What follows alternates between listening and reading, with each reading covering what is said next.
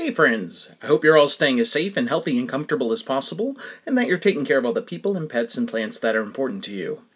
Yesterday I was at the grocery store and I was in the bread aisle, and I did that thing where you park your carriage and step away from it to go get something off a shelf. And in this case, I was getting a package of English muffins.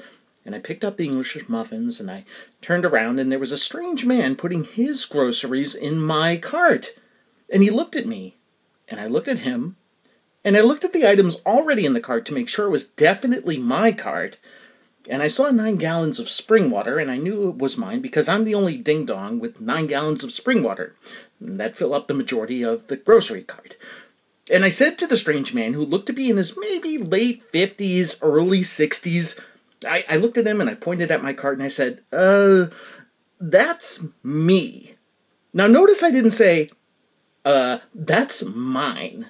And I didn't because I felt like that would have been a little aggressive.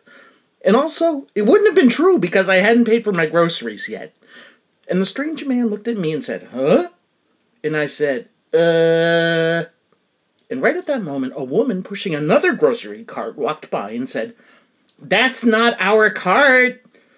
And the strange man said, oh! And he took his bananas and whatever the heck else he'd mistakenly put in my cart out and quickly ran away, embarrassed. And he shouted, sorry! And I don't know why I did this, but I smiled at him and winked and loudly said, I will not be paying for your groceries, sir. I don't think the man found it as funny as I hoped he would. Folks, you're listening to the People Are the Enemy podcast. I'm the host of the show. My name is Andy Mascola. Hello! There are no ads on this program, and there is no Patreon set up for it. The only thing I've ever asked of listeners is if you love this show, and if you'd like to help support it and myself monetarily, and get yourself or the reader in your life some exciting fiction, please consider purchasing any or all of my books. I'm the author of 11 novels that are all currently available in both paperback and ebook formats worldwide via Amazon. And if you don't use Amazon, you can find and purchase all of my titles in ebook format at Google Play. Just search my last name, which is spelled Mascola. That's how you'll find me on Google Play. If you've already purchased any or all of my books, thank you, thank you, thank you. I sincerely appreciate your generous patronage. And with all that out of the way, here's the quirky theme song.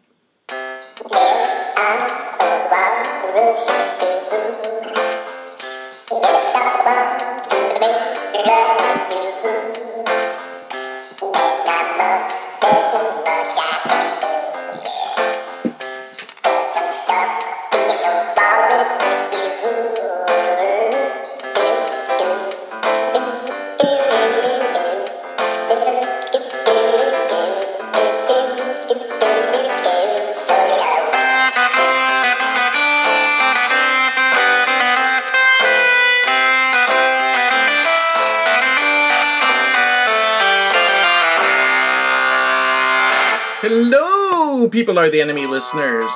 This is episode 301 of the greatest ding-dang hot doggin' podcast you ever heard in your beautiful life. And you are now rocking with the best. And that's me. Get into it now. Hey, hey, you say. Hey, hey, you say. Let's clap now. Hey, hey, you say. Hey, hey, you say. Come on, baby. Who lift the curse? Come on. Who lift the curse? Right?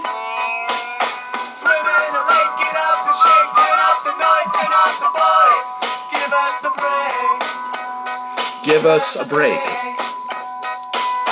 Man on the telephone will never let me. Man on the telephone. You say. Alright. Let me take it down. We gotta get down to business. I love it. But I got a show to do. Do you know that song? I feel like it's more regional. That was the band Papas Fritas with the song Hey Hey You Say. I think it was came out late 90s. Band was from Somerville, Massachusetts. If you don't know, I'm a New England guy. I grew up with a lot of Boston radio, and that song got some alternative radio play. Remember when they used to call it alternative rock? Yeah, Papas Fritas from Somerville, Massachusetts. I love that song. I hope you like it. How you doing out there? How's everything been? Are you ready for Halloween? I'm trying to get ready. And when I say I'm trying to get ready, the only thing I have to get in terms of preparedness, is in addition to the fun-sized candy bars, is I'd like to get our dog, Lola, a costume. And we're thinking, when I say we, I mean my wife, myself, and our daughter, are thinking what would be appropriate is a little fairy costume with, little fairy wings. You think she'd look so cute, A little pink tutu, maybe with fairy wings. And I tried to go to a Spirit Halloween store, one of the 17 Spirit Halloween stores that are open in my city. They seem to have, occupied every vacant building, as I'm sure you've probably seen if you live in a high-density area with a lot of vacant buildings this time of year. They throw a Spirit Halloween banner over it. And, all they had were a couple, they had just, an end cab. If you've never worked retail, you may not know what an end cab is, but that's that, basically, the end of a row of a shelving. You know what I mean? The very end that kind of faces outward. But they had, one single end cab of costumes for pets, and they were just basically T-shirts. You know what I mean? Kind of like Happy Halloween, or a little pumpkin T-shirt, that you put on your dog. But, no, I think she needs a fairy costume because she is a fairy of goodwill of sorts, our dog. The other morning I was walking her, and there's this beautiful dog, short-haired, I think he's like a French bulldog, or at least part French bulldog. And his name is appropriate, it's Casanova, and he is definitely that. But he sees Lola coming from about 100 feet away, and Casanova will lie down on his belly and not budge until he gets a kiss from Lola. She gets so excited.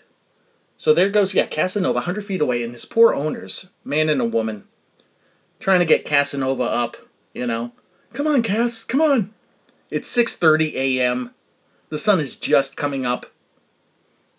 And I'm approaching, and I said, I know what he needs. He needs a kiss, as if I'm going to do it. That would be funny. I walk up and give the dog a big smooch right on his dog mouth. The owners probably be shocked. But yeah, no, Lola comes over, does a little sniff, gives him a little kiss, and of course Casanova stands right up, and his tail is zipping back and forth, and Lola's tail's, zipping back and forth, because he's so excited. And he does that thing it's like he doesn't, he's not aggressive. He stands perfectly still as if I'm accepting my reward here. But Lola, she's like, all right, now let's play. And she's, jumping here and there and everywhere. And it's kind of like she's on a leash, obviously, and I have to say, no, honey, we'll see Cass later. You gave him his kiss and we'll go along, we move along. But, that's what she does. She's a sweetie. She loves people. She's sweet to everybody. Sometimes it takes a few minutes. Last night we had a party. We had a couple over from my wife's work and their significant others. And I thought, oh no, my dog's going to go ape S when these people come over. Because she's protective of her home, But she eventually gets used to people. That's kind of her thing, So folks will come over, and she'll bark like crazy.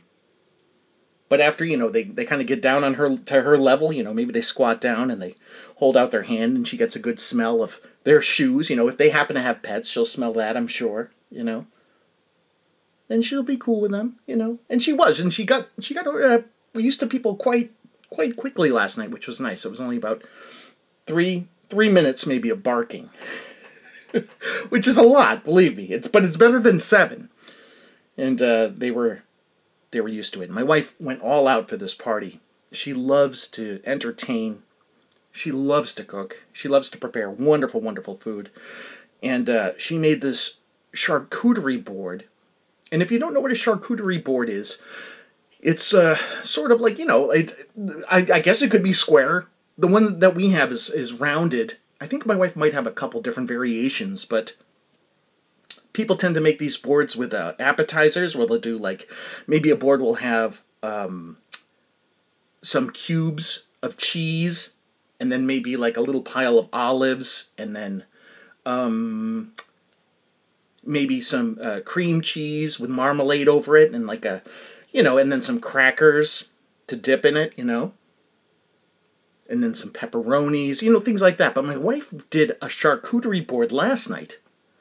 That was an all-dessert charcuterie board. Now, this is my kind of charcuterie board. Am I saying that properly? Charcuterie? Does it matter? I don't know. And this board had, oh my goodness, it had Oreo cookies. These were the Oreos with the orange in the middle, the holiday Oreos. It had dark chocolate covered espresso beans, which I've been eating a bunch of. You might be able to tell because I'm a little fired up. What else did they have? Oh, these were great. She got these at Trader Joe's. These maple cookies. Now I say maple cookies, they're like the sandwich cookies. So imagine like a vanilla sandwich cookie, but inside is like vanilla cream. I'm sorry, maple flavored cream. Oh my gosh, these were amazing. And those came from Trader You-Know-Who's. What else was on that board? Oh, you know what else she made? This was the coup de grace. These were incredible. And I don't know where she got the recipe for these or how she figured out how to make these, but she gets, and I might have even mentioned these on the show before, so forgive me if I have, but what she'll get are these, like the little pretzel, they look like little pretzel tennis rackets. Can you picture that? You know what I mean? Like a tennis racket is sort of like a grid. They're little pretzel, small ones about the size of, shoot, I'm terrible with this whenever I say about the size of, I realize that. It's not good. Why don't I just say they're about 1 inch by 1 inch, okay? Instead of trying to compare it to something. But yeah, little pretzel squares, like little grids. And then what she does is she takes a Rolo and then she softens it. I think what she does is she puts these all out on a cookie tin, and then puts a Rolo on each one, and then warms them so that the Rolos melt a little bit. And then she sandwiches it between another pretzel. And then she takes that and she dips the whole thing in chocolate and lets it harden into like a square. So it's like a chocolate square, and when you bite into it, obviously you get the wonderful milk chocolate on the outside, but the pretzel sandwich on the inside with the Rolo at the center. Holy moly. Oh my God, these things. I'm literally putting my hands to my temples and running my hands over my head. I'd say over, like through my fingers through my hair, but there's not a lot there. Just remembering these. Oh my gosh, so good. Speaking of remembering, I had this memory this week because I'm reading this book, and it's called News of the World. And I don't know if you know this book. I'll tell you who it's by. Hang on a second. Let me go get it real quick. Hang on. I'll be right back. Stay right there. Don't go anywhere. I've got it over here. Here it is. Okay. I might have told you I do this book club at work. And every month we read a book. Last month's book was Born a Crime. It was the memoir by Trevor Noah, the fellow who'd hosted The Daily Show on Comedy Central. And then at the end of the month, what the group does is we all volunteer a book, or we recommend a book, rather. And then what I do is I collect the recommendations via email. And then I email out an anonymous list, and everybody votes on which book the group would like to read for next month. And the book that gets the most votes is the one we read. So there are about, 12 people in the group right now. And this book, News of the World by Paulette Giles, got 5 votes. And then there were obviously ones or twosies for the other books. So this is the book we're reading. But it's a Civil War story, or post-Civil War. So it takes place in America. And it's about a Civil War captain, or former Civil War captain, whose occupation is going from town to town across the country, literally reading the news of the world to people. And of course there's cowboys mentioned, and it's, wild territory. A lot of America was, unsettled at that point, as you can imagine. That's only part of the story. I won't give away too much of it. That's about as much as I'll give away, because I'm about 80 pages into it. But the thing that it made me remember in reading it was having to learn this song as a little boy called The Streets of Laredo. And I say little boy, I was 9 or 10, in elementary school when we had to learn this, and it was literally in a songbook. And I keep saying literally, I know, but when you hear the lyrics, it's very adult, and really morose. And yeah, I'm gonna read them to you just because you'll get a kick out of this. But and I can't imagine like a kid reading this today. You know what I mean? It was so dark. This is how the song went. As I walked out in the streets of Laredo, one day, I saw a young cowboy wrapped in white linen as cold as the clay. And I remember the teacher telling us about this song as we were learning it. And we had songbooks, right? We literally had these I keep saying literally, pardon me. We had these songbooks, and I can remember, there was a drawing of, a cowboy's feet kind of out of, just in frame, but no body. Because it was a corpse. You know what I mean? And the teacher was saying things like, "Children, do you know why the body was as cold as the clay?" And then, of course, we're like, "Oh, yeah." I'm like, "No." And she'd say, "It's because he was dead." All right, on with the song. Next verse. "Oh, beat the drum slowly and play the fife lowly. Sing the death march as you carry me along. Take me to the valley. There lay the sod over me. I'm a young cowboy and I know I've done wrong." Jeez, right? Can you imagine a 9-year-old singing this? I remembered all the words of this damn song. I'm reading them to you now from Google, but, I just don't want to give you the wrong words. But I remember this damn song. In reading this book, I remember this word for word. The song is not mentioned in the story, by the way, this News of the World book, but just the tone of the story and obviously the setting brought all this back to me. "I see by your outfit that you are a cowboy. These words he did say as I boldly walked by. Come sit down beside me and hear my sad story. Got shot in the breast and I know I must die."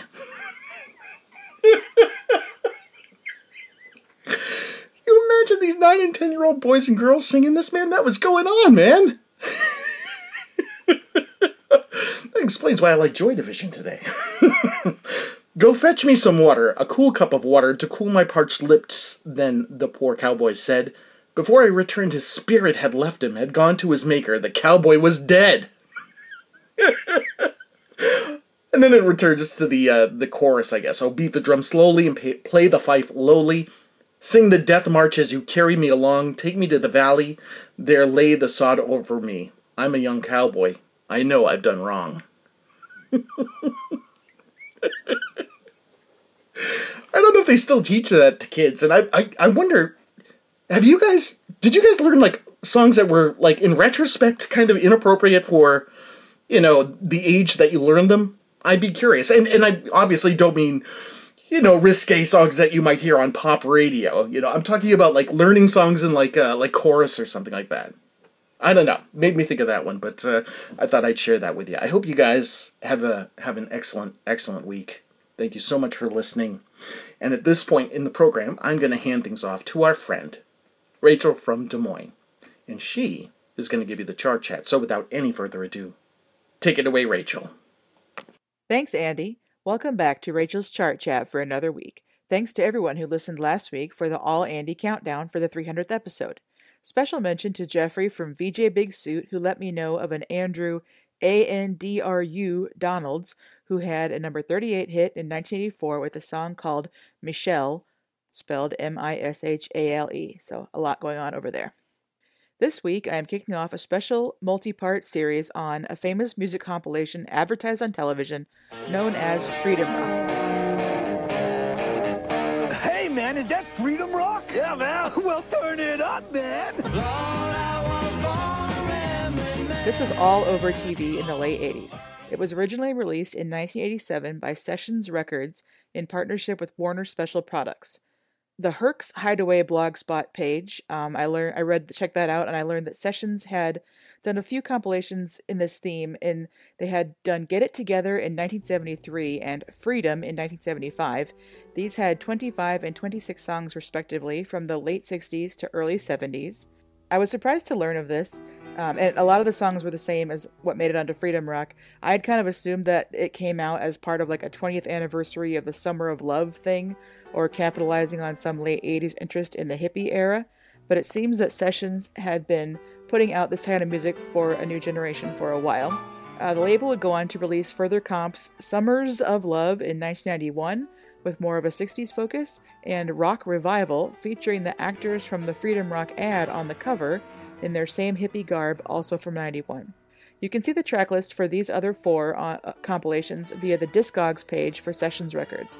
But Freedom Rock was popular and remembered enough that multiple folks have created playlists for it on Spotify, ready for your listening pleasure.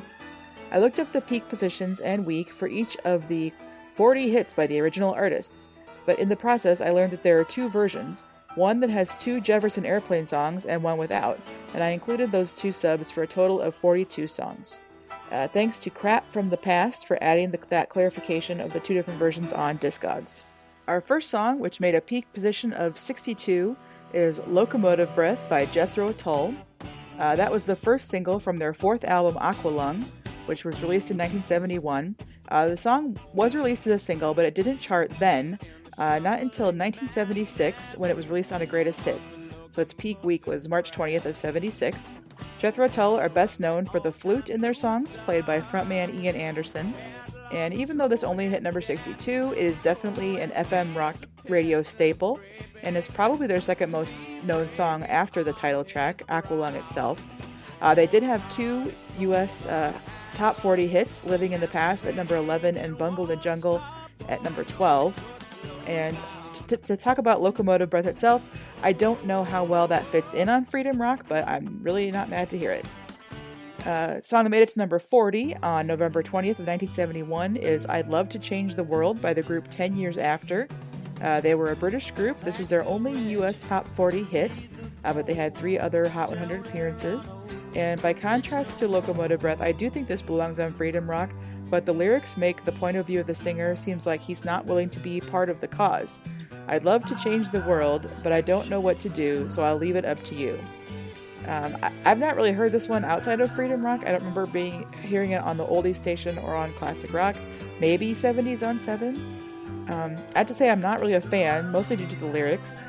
It seems like he's trying to be one of these above-it-all guys and criticizing while not taking a stand, although he does say stop the war. Next up, a song that made it to number 34 on April 24th of 71 is Friends by Elton John. And it's another one that I only really know of from here. I knew of a few of his early hits from the Oldies station, but, even listening to 70 Saturday Night or when I got his Greatest Hits 1 and 2, it's just not on there. So downloading it on a zip file of the Freedom Rock songs from somewhere, big quote marks, was the first time that I'd heard it, and it seems to stand up well with his other work of the era. So this was from the soundtrack of a movie also called Friends that Elton John and Bernie Taupin worked on, kind of before they broke out in the States. This was Elton's second U.S. top 40 hit after Your Song. This one I'd say is short, sweet, and to the point. Up next is Feelin' Alright by Joe Cocker. This was originally released in 1969 on his debut album. It made it to number 69 on July 19th. Then it was re-released in 72 and made it to number 33 on February 12th of 72. And this was originally done by Traffic, but I think Joe Cocker's version is the best. I like the groove and the tempo on there. His debut album was called With a Little Help from My Friends, and that's another big song that he's known for. This was the replacement for Jefferson Airplane's Somebody to Love after Sessions lost the rights to their music. And despite the moderate chart success of this one, it is a very well-known song. It's been covered a ton of times. Joe Cocker's version appears in movies such as Flight, and is also sung by Huey Lewis in the karaoke movie Duets. This one fits in with the collection for sure because Joe Cocker performed at Woodstock, including this song.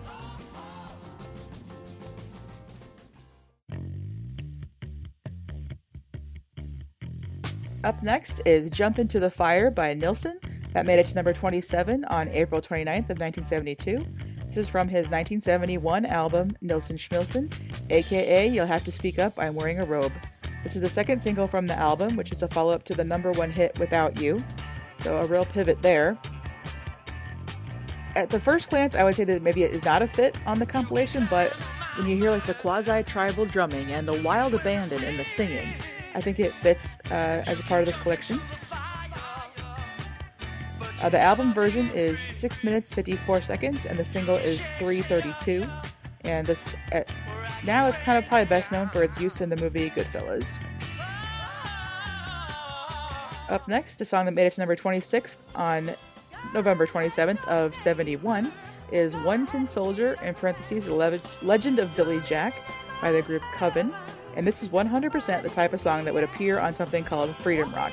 This is a story song, which is the second most explicitly anti-war song on all of this collection. The original was by a group called The Original Cast, C-A-S-T-E. They were a Canadian folk group, and their version came out in 1969, and it hit number 34 in the US and number 5 in Canada. Then it was covered by the American group Coven, with lead singer Jakes Dawson for the movie Billy Jack. And my friend Kelsey had a great quote about this song. Econ 102 instructor had a bonus question worth 1 mark on the final, just telling us to take an ethics class and listen to One Tin Soldier, so he'll be the only white male baby boomer allowed to live after the revolution. Coven re-recorded this from their debut album, and then both their version and original cast kind of kept coming back in the 70s, kept recharting, so people really like this one. Up next at number 25, at a peak on March 15th of 1969, is I Got a Line on You by the group Spirit. This is the first single from their second album called The Family That Plays Together, and it wasn't just a clever title, as Spirit's drummer Ed Cassidy was the stepfather of the group's lead guitarist Randy California. I don't think I've heard this one outside of Freedom Rock, but I dig it, and I'm intrigued to listen to more of their stuff. It's not necessarily a fit lyrics-wise, but the era is right and has a good heavy rock sound. Plus, someone called Randy California, that's a fit right there.